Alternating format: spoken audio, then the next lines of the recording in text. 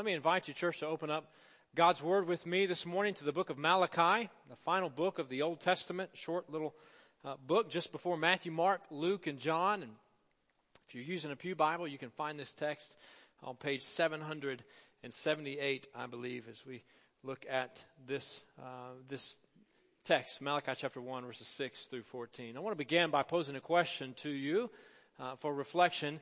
How would you describe your worship? How would you describe your worship? It's no secret that Christians and churches often differ over worship styles, and there's nothing wrong with that. That's not a bad thing as long as it doesn't become a divisive thing. Here at Meadowbrook, we have two different worship gatherings on Sunday morning, and both of those have a different style. But in our Western consumeristic culture, we often evaluate a worship service based on how it made us feel, or how much we enjoyed it, or on what we perceived that we got out of it. But the truth is, worship isn't really about style. In fact, worship is not even really about us. It's about God. It's about honoring Him. It's about glorifying Him. It's about exalting His name. It's about giving Him what is due Him. So how would you describe your worship? Are you giving Him what is due Him? We're currently in week 2 today of a 3-week message series titled Gospel Giving. And ultimately, giving to God, whatever that may be that we give to Him, ultimately giving to Him is an act of worship. And so as we journey into His Word together this morning, we want to gain a more Christ-honoring understanding of worship. We want to get to the heart of worship.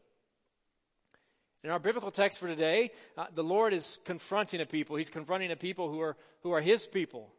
A people that He has called as His own, but a people whose hearts are not set on Him. A people who are not giving God what is due Him. A people who are misled and misguided and in need of correction. And what a reminder, church, that every time that we open the Word of God, every time that we hear it taught, we ought to stand ready, expecting to be corrected. And it's part of the purpose of God's Word, to instruct us, to correct us, that we might turn in faith to Christ and follow in His steps and serve Him faithfully.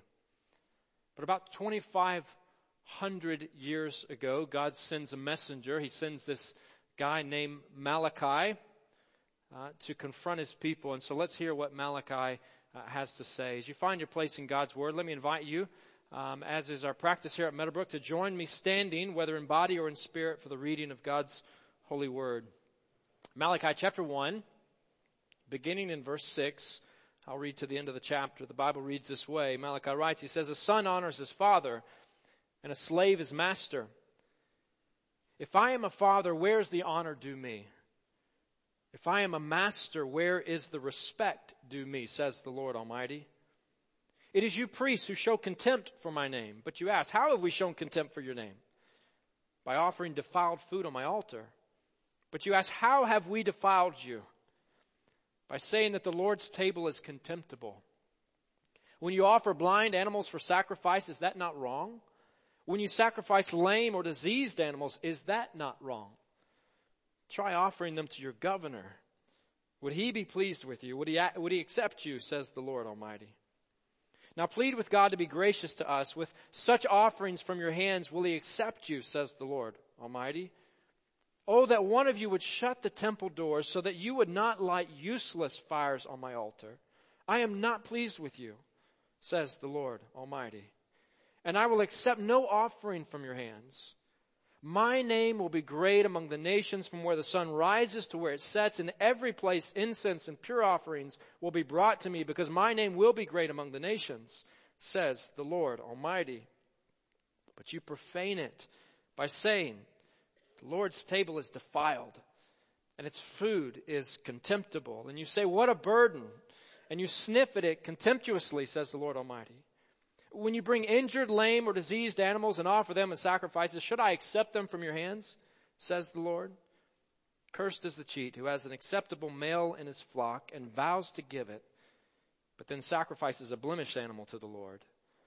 For I am a great king, says the Lord Almighty, and my name is to be feared among the nations. Church, would you bow with me? And Father, we do thank you for your word. And we acknowledge this morning that You are a great and mighty God, that you are the Lord God Almighty, and you're worthy of our praise. You're worthy of our attentiveness. Father, we pray that you would instruct us now by the presence and power of your Spirit through the preaching of your word. Guide us.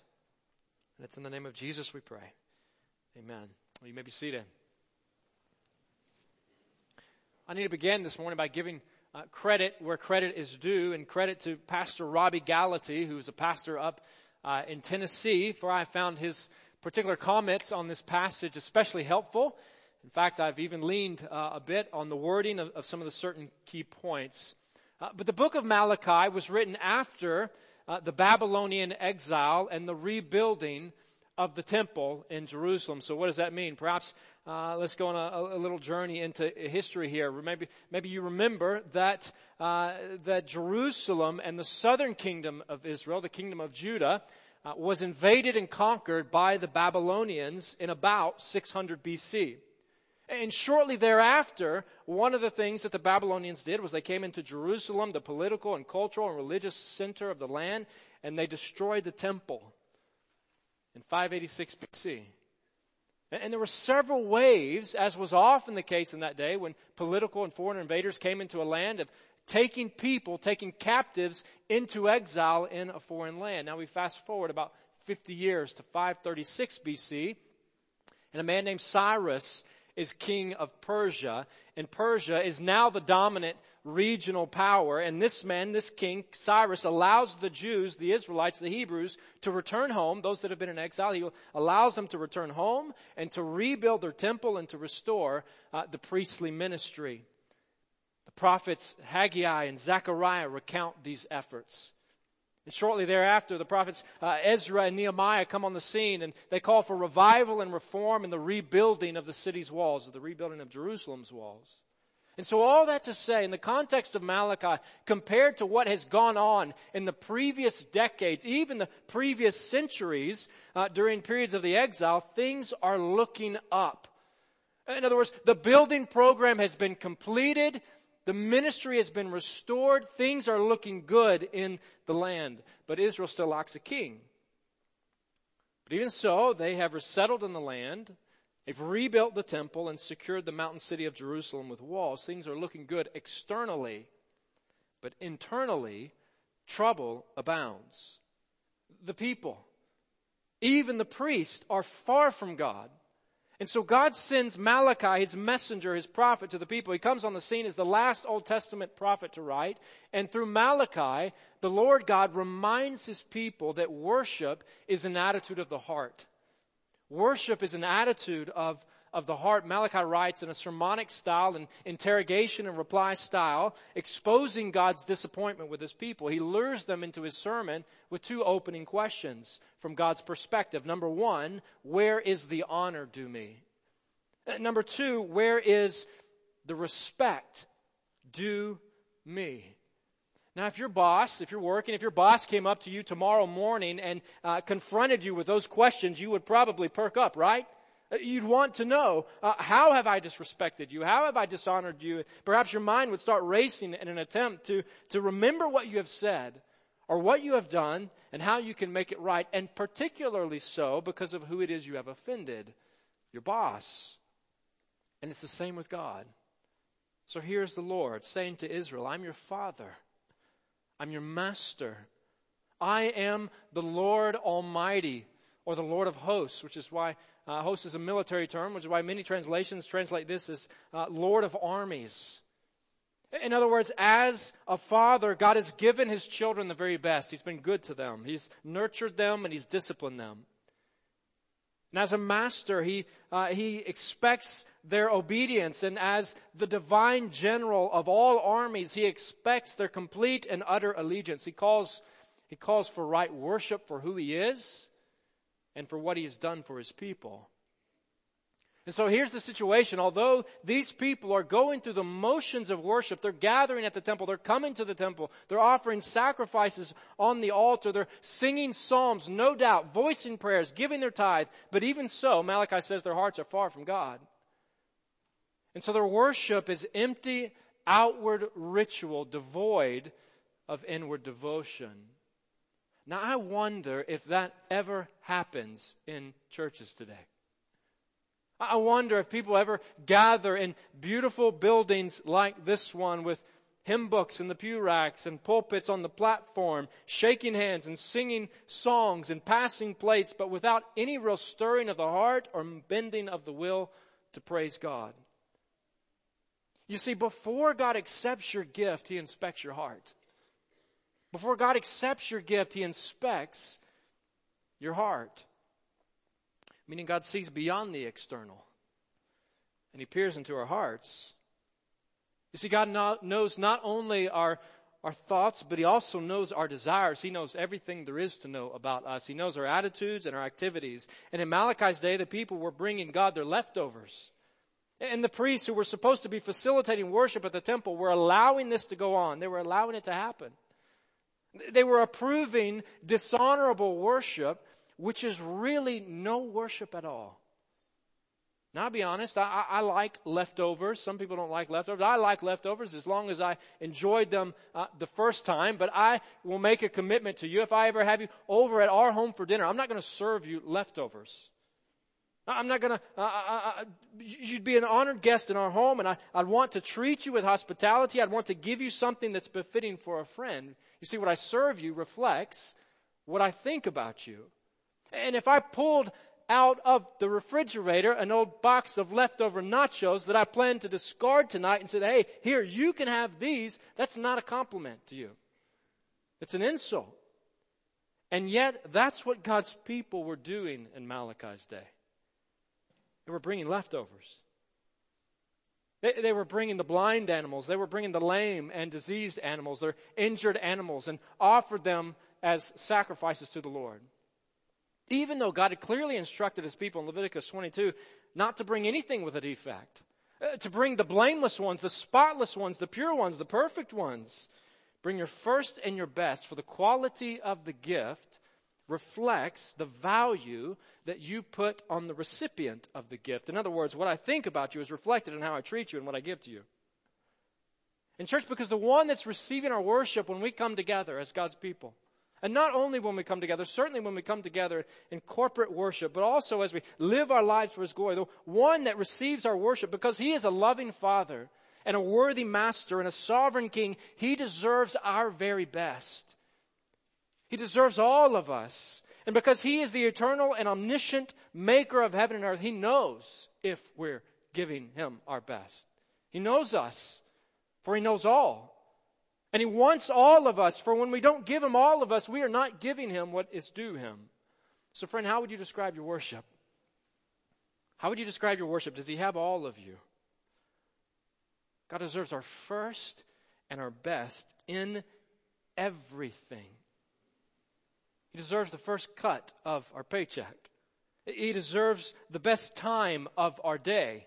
He deserves the greatest commitment in our schedules. He deserves the supreme position in our minds. He deserves excellence in our service and faithfulness in our devotion. Obedience in all that we do as if we are doing it all for Him. That's worship. And truth be told, you may be able to fool your husband or your wife. You may be able to fool your children or your parents or your coworkers or your classmates or your friends or your neighbors. But you cannot fool God. We cannot fool God. Worship is an attitude of the heart, and before God accepts your gift, He inspects your heart. How would He describe your worship? Does He have your heart? Then give Him your heart. He deserves all of you. He deserves all of us. And there is nothing more significant, there is nothing more freeing than to give Him all of us.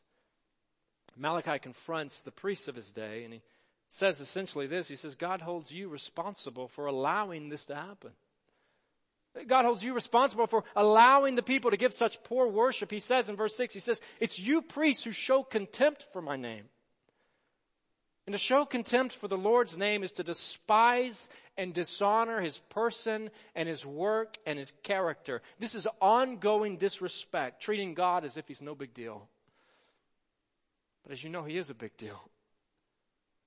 He's everything. Notice how many times in this passage He describes Himself as the Lord Almighty. There's no one like him. He is worthy of everything, and the priests were allowing the people to give him the unclean things, the unacceptable and unusable and disposable things. But that's not what he deserves. He deserves everything. He's the first and the last. He's the beginning and the end. There is nothing without him. He's creator, he's sustainer, he's redeemer. He's the judge and Lord of all. He's the Almighty, and he's our advocate. He's the good teacher and the great I am. He's the King of kings and the Prince of peace. He's our maker and our mediator, the sovereign and our Savior. The point is that he is worthy and he deserves our very best. So how would you describe your worship? Are you giving him your best? The priests in Malachi's day were playing games with God. They were going through the motions. They were acting as if this whole system of worship was an inconvenient nuisance to them. Verse 13, and you say, what a burden.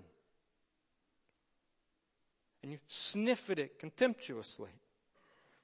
And that word translated burden by the NIV means nuisance. It's only used a handful of times in the Old Testament. It's the same word that's used in Exodus to describe the Israelites' weariness as they traveled through the wilderness. God had become an inconvenience to them rather than a joy. May God never be an inconvenience to us. Friends, may we delight in him and find joy and satisfaction in serving him and giving to him and exalting his name. Participation in worship became an obstacle on the way to other things rather than the thing. And their serving and giving to the Lord was not a joy but a burden. It was a burden because God had become a burden to them. Friend, life without submission to and obedience to the Lord and dependence upon the Lord is a burden. It is. Life without a relationship with him is not only meaningless and suppressing, but it is also a self-imposed weight that none of us can carry. You and I are not gods. We are not the center of the universe. We are not able to accomplish whatever we set our minds to. We are not in full control of our lives. But he is. He is sovereign. He is the Lord God Almighty. He does hold the world in his hands. Friend, he did cast the stars and the planets into space. He is God over all. And yet, even so, he loves us. He loves us with an unequaled love. He loves us with an unmatched love. He cares for us deeply. He cares for us, small creatures who appear for a little while on this earth and then we're gone. He cares so much that he works for our good. He calls us and he saves us and he welcomes us to be his people. He welcomes us into his family. In Jesus, this is what he does for us. He does for us what we can never do on our own. And the truth, praise the Lord, we don't come with animals on Sunday to slaughter.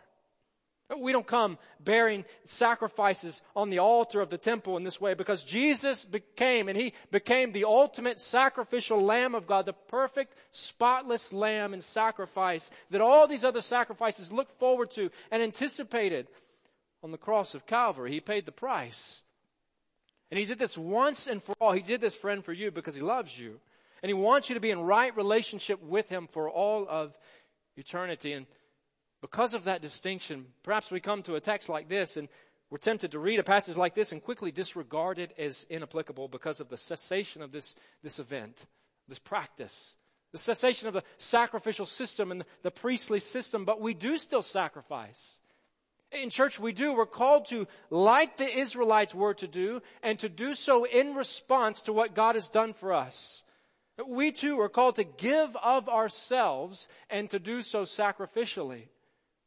But if there's no sacrifice in your sacrifice, it's not a sacrifice.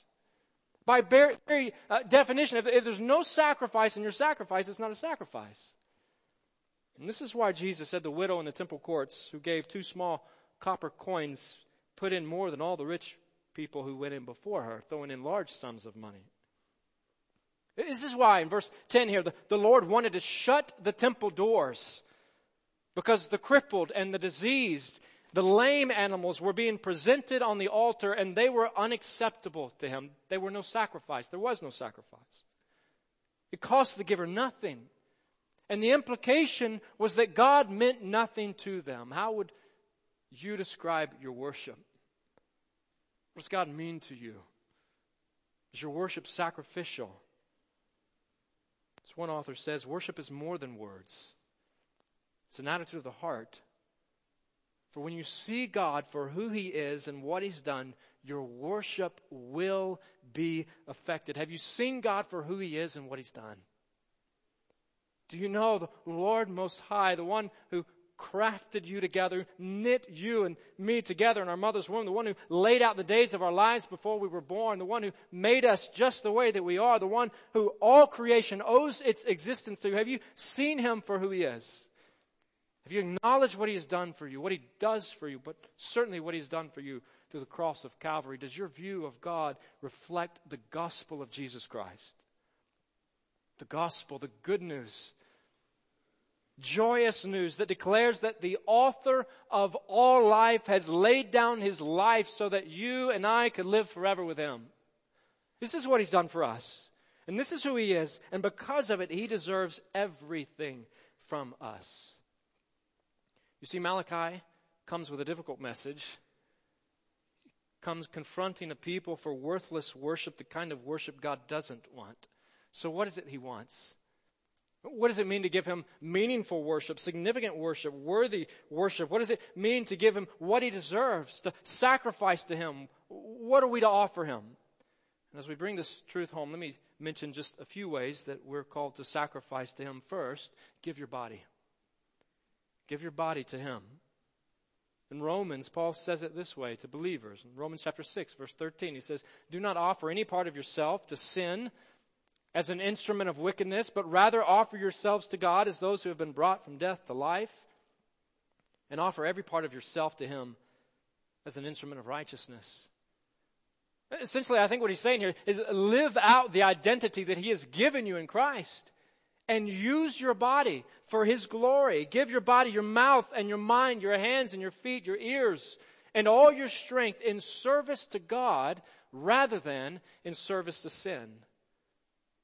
And Paul goes on to state it like this in Romans chapter 12. He says, "Therefore I urge you, brothers and sisters, in view of God's mercy, to offer your bodies as a living sacrifice, holy and pleasing to God." He says this is your true and proper worship.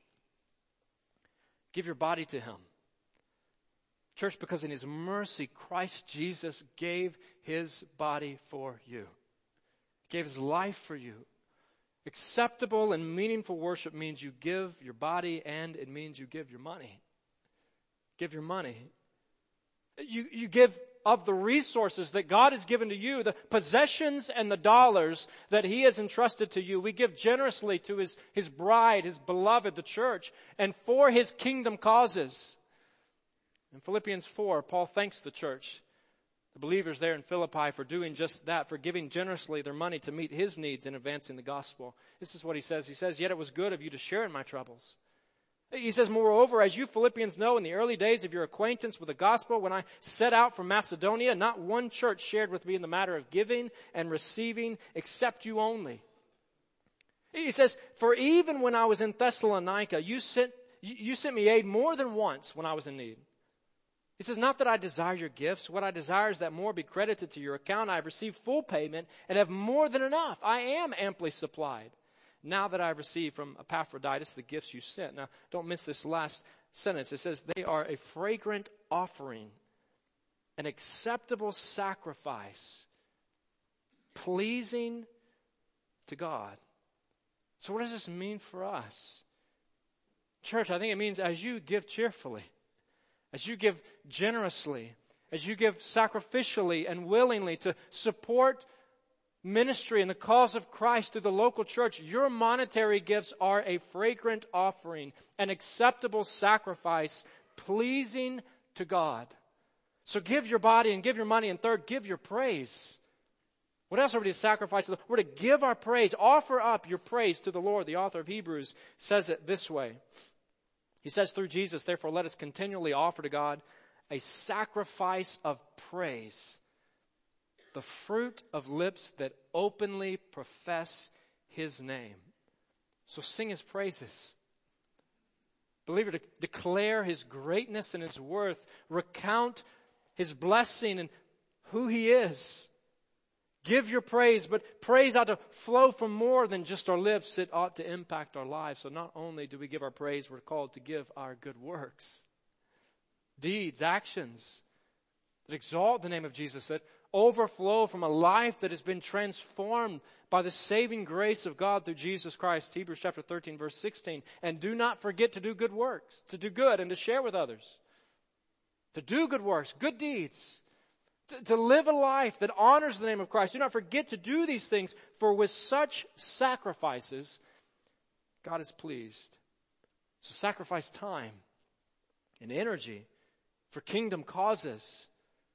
Things like prison ministry and homeless ministry and mission trips and knitting and sewing to meet the needs of others and helping a neighbor with a construction project or tutoring a classmate or raking leaves for an elderly couple or volunteering at the Christmas gift shop or Save a Life Shelby or anything of that nature. The list could go on and on. Whatever you do good with others. Do good and share with others. For with such sacrifices, God is pleased. But church, above all, above everything else, more than your body, more than your money, more than your praise, and more than your good works, God wants you. Friend, He wants your heart. It looks at the heart. Does He have your heart? The truth is He gave His life for you because He loves you. So friend, give yourself to Him. Give all of you to Him. Give yourself to Jesus Christ for the glory of Christ. Christ is our example in this. But Christ is not calling us to do anything that He has not already done. Our Master is our Savior. And the Son surrendered to the Father out of love for you and me, out of love for us. People who were lost and rebellious and in need of someone to rescue us. And He invites us to respond to who He is and what He's done by living for Him, by giving ourselves to Him and for Him. In Ephesians 5, Paul instructs us this way. He says, follow God's example in this way as dearly loved children and walk in the way of love, just as Christ loved us and gave Himself up for us as a fragrant offering and sacrifice to God. The Son sacrificed and worshiped the Father in this way out of love for us. So friend, give yourself to Christ today. Give all of you to Him. Bow before Him and say, Lord, I am yours. Apart from you, I am nothing and can do nothing. I am dependent upon you. Save me. I surrender to you. I want to follow after Jesus Christ, the Lord of all and Savior of the world. Give yourself fully to Him. Would you bow with me? And Father, may we do that. May we be a people. May this room be full of people today who are giving themselves to you. Father, may we worship you in the way that only you deserve. May we sing of your praises. Or may we give you our hands and feet, our voice and our hearts. May we give to you of the resources that you have entrusted to us. May we be faithful in serving and following after you, giving of ourselves, giving worship that is worthy of your name. Lord, you are worthy for who you are and what you have done for us. Lord, guide us now as we sing your praise, as we respond with faith and repentance. May we do so in a way that is glorifying to you. And it's in the name of Jesus we pray. Amen.